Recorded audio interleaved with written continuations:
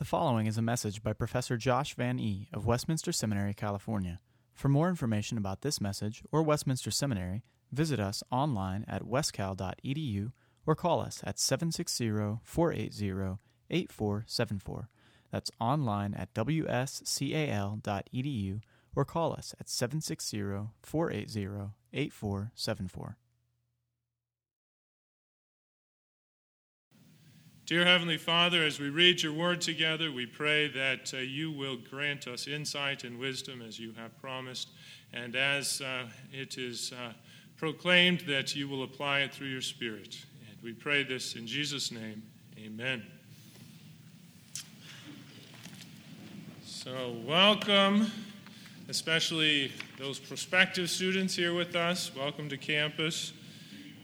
The faculty often does a series through a particular book, and right now we're going through one of my favorite books, the book of Deuteronomy. It's not everybody's favorite, but I'm an Old Testament professor, and so it's one of my favorite. And so we're going to look at chapter 20, really verses 5 through 7, Deuteronomy 25 through 7. I'll go ahead and read verses 1 through 9.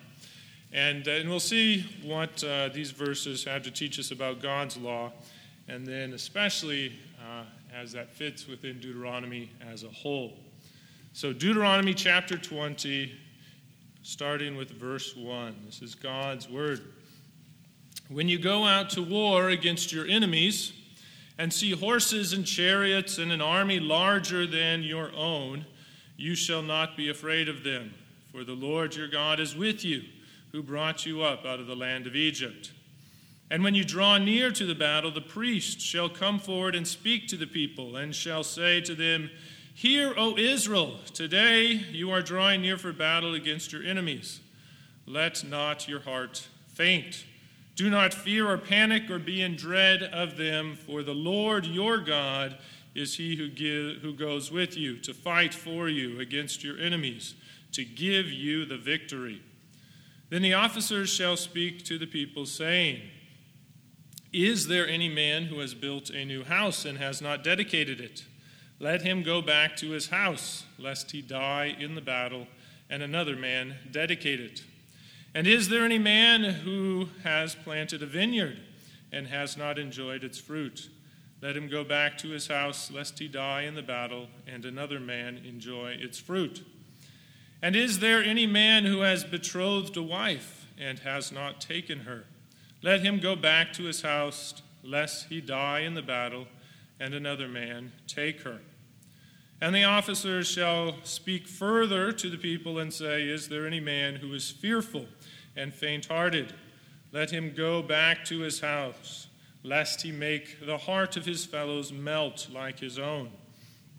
And when the officers have finished speaking to the people, then commanders shall be appointed at the head of the people.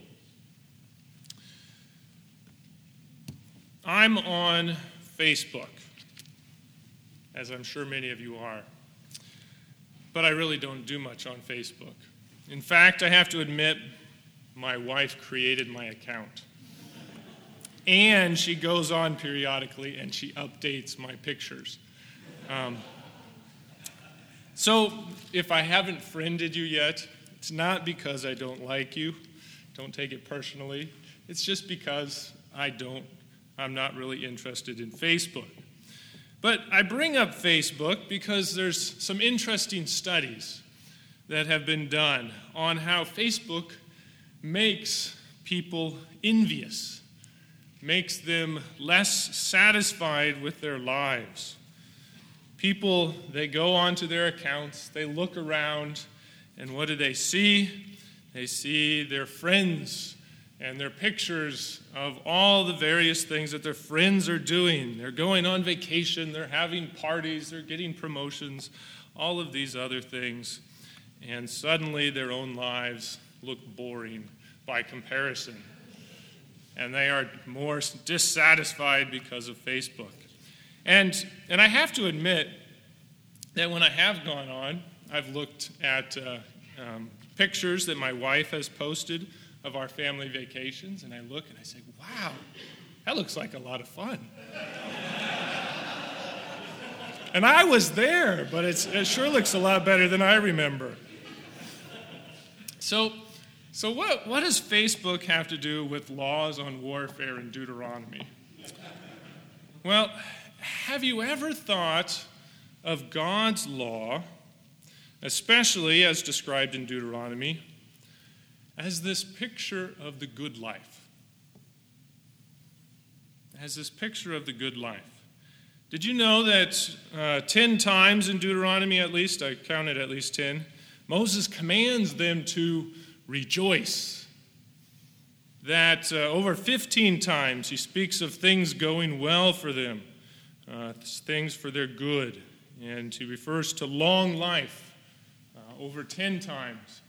And next week, Dr. Van Drunen he'll speak on one of my favorite passages, Deuteronomy 4, 1 through 8. And in that passage, Moses talks about all the nations looking on Israel, looking on enviously. Not because of the pictures they posted on Facebook, but because of the blessed life they have as they obey God's law. Well, our passage today somewhat uniquely helps us see this character of God's law. That it's made, that it's given to promote the good life, we could say. And in the background is Israel before the monarchy. They didn't have a professional army. Everybody was a potential soldier. And even with the kings, later on, when they had some professional troops, still everyone was eligible for military service. And so these troops would be called up. They'd gather together, and they would assemble. And our text says when that happens, then there's two speeches that need to occur. And the first of those is the priest, as he comes out, reminds them where they need to place their confidence in this battle, this coming engagement. It's God who goes with them. It's God who gives the victory. And then we get these other officials who are coming up. These officials, they're probably associated with the tribes. They're probably there to help muster the troops together. And they come up and they give a most unusual command. They tell some people to go home. This is rather odd. We have 4 exemptions listed here, 4 groups that are called to go home. And our interest is really with the first 3. The fourth one is that if you're too frightened to fight, you probably should just go home anyway. You'll only hurt things. Everybody else will run away when you run away. But the other 3 deal with men who we can assume that they're able and willing to fight. But they're sent home. What nation does this? What nation sends able-bodied men away from a battle? And why? Well, verse 5, we get our first exemption. Is there anyone who's built a house and hasn't dedicated it? And probably what it's getting at is they haven't moved in yet. They've put in all the work to get this house built, and yet they haven't been able to enjoy their labors. They haven't moved in.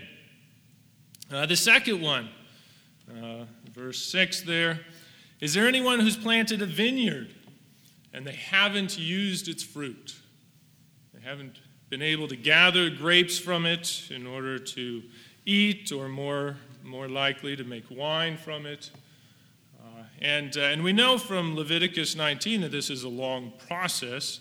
Israel, when they planted trees of any kind, vines included, they had to wait 5 years before they could take of its fruit for their own use. 3 years it was forbidden to them. The 4th year it was holy to the Lord. Finally, in the 5th year, then they could take it, and then they could use it. Well, verse 7 then has this third exemption, and it's those engaged to be married. Are you engaged to be married? Then you can go back home. And we find more about this, or related to it, you could say, just a couple pages over in Deuteronomy 24, that not only if you were just engaged, Deuteronomy 24 verse 5 says that there's also an exemption for newlyweds. So the verse reads, "When a man is newly married, he shall not go out with the army or be liable for any other public duty. He shall be free at home 1 year to be happy with his wife, whom he has taken." So he's free from military service for a year. But in our text, it's talking about is he just engaged? Then he should go back. And with each of these exemptions that are listed, we have a reason. Right at the end of each verse, it says, "Let him go back to his house, lest he die in the battle." Lest he die in the battle and he not enjoy what he should have enjoyed.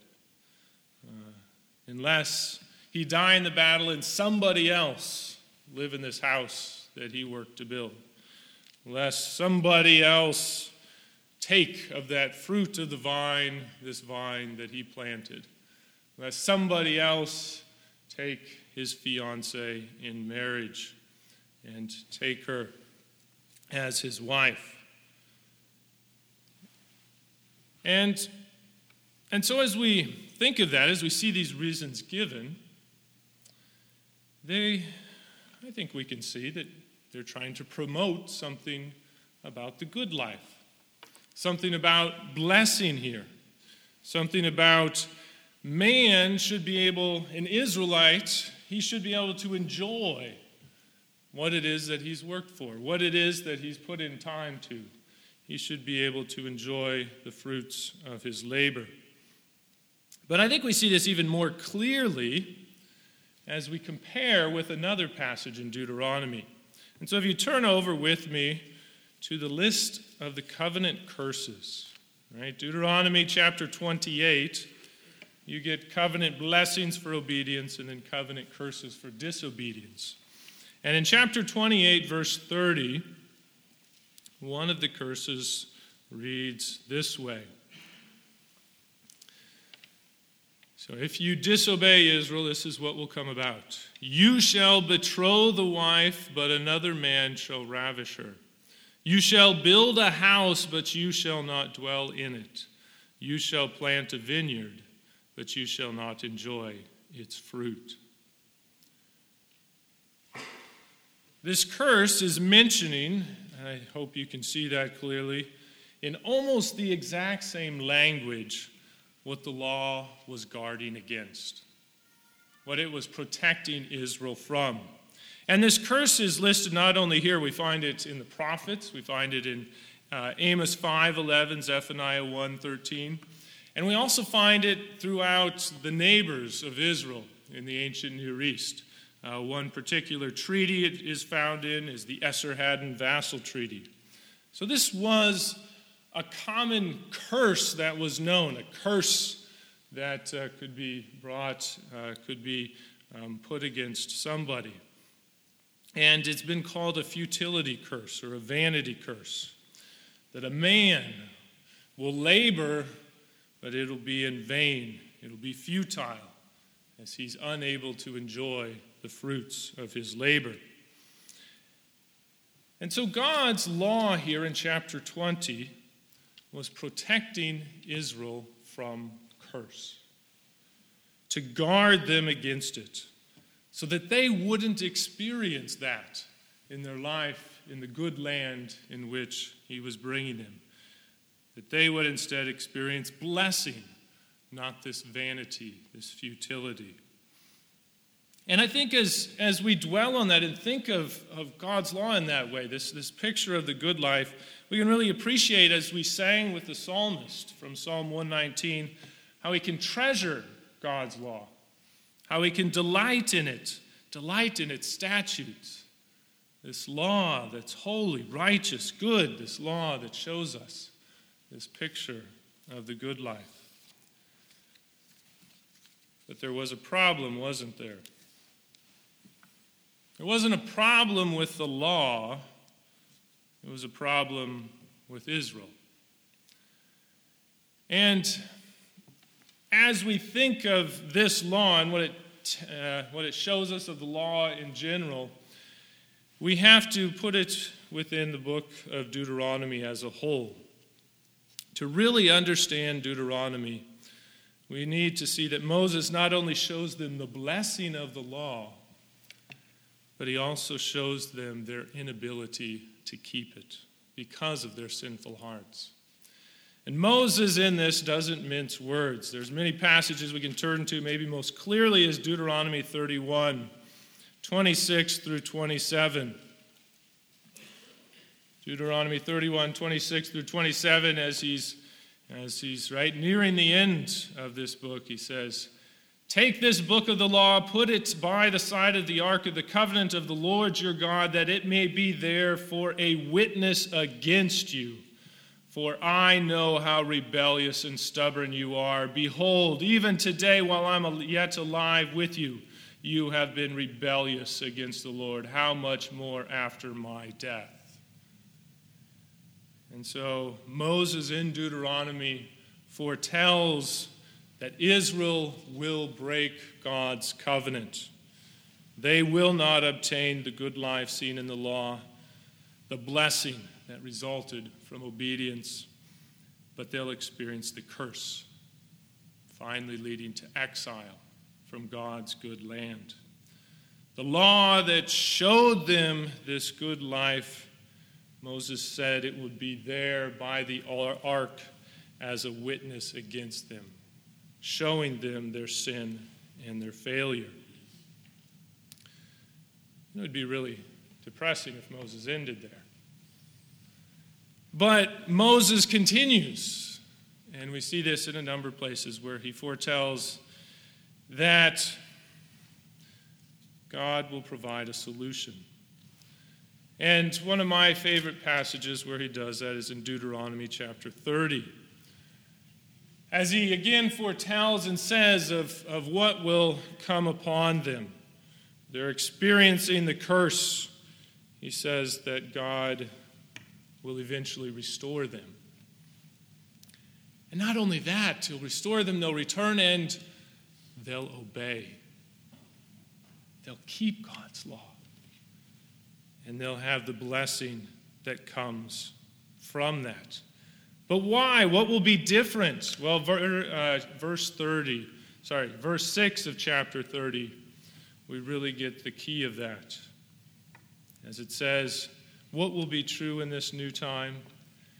And the Lord your God will circumcise your heart and the heart of your offspring, so that you will love the Lord your God with all your heart and with all your soul and will live.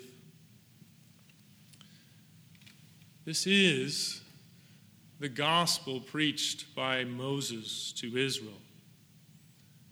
What Israel failed, what Moses said they will fail to do, what we certainly see as we read the historical books that they do fail to do, God would do. God would do. He would bring it about. He would accomplish it.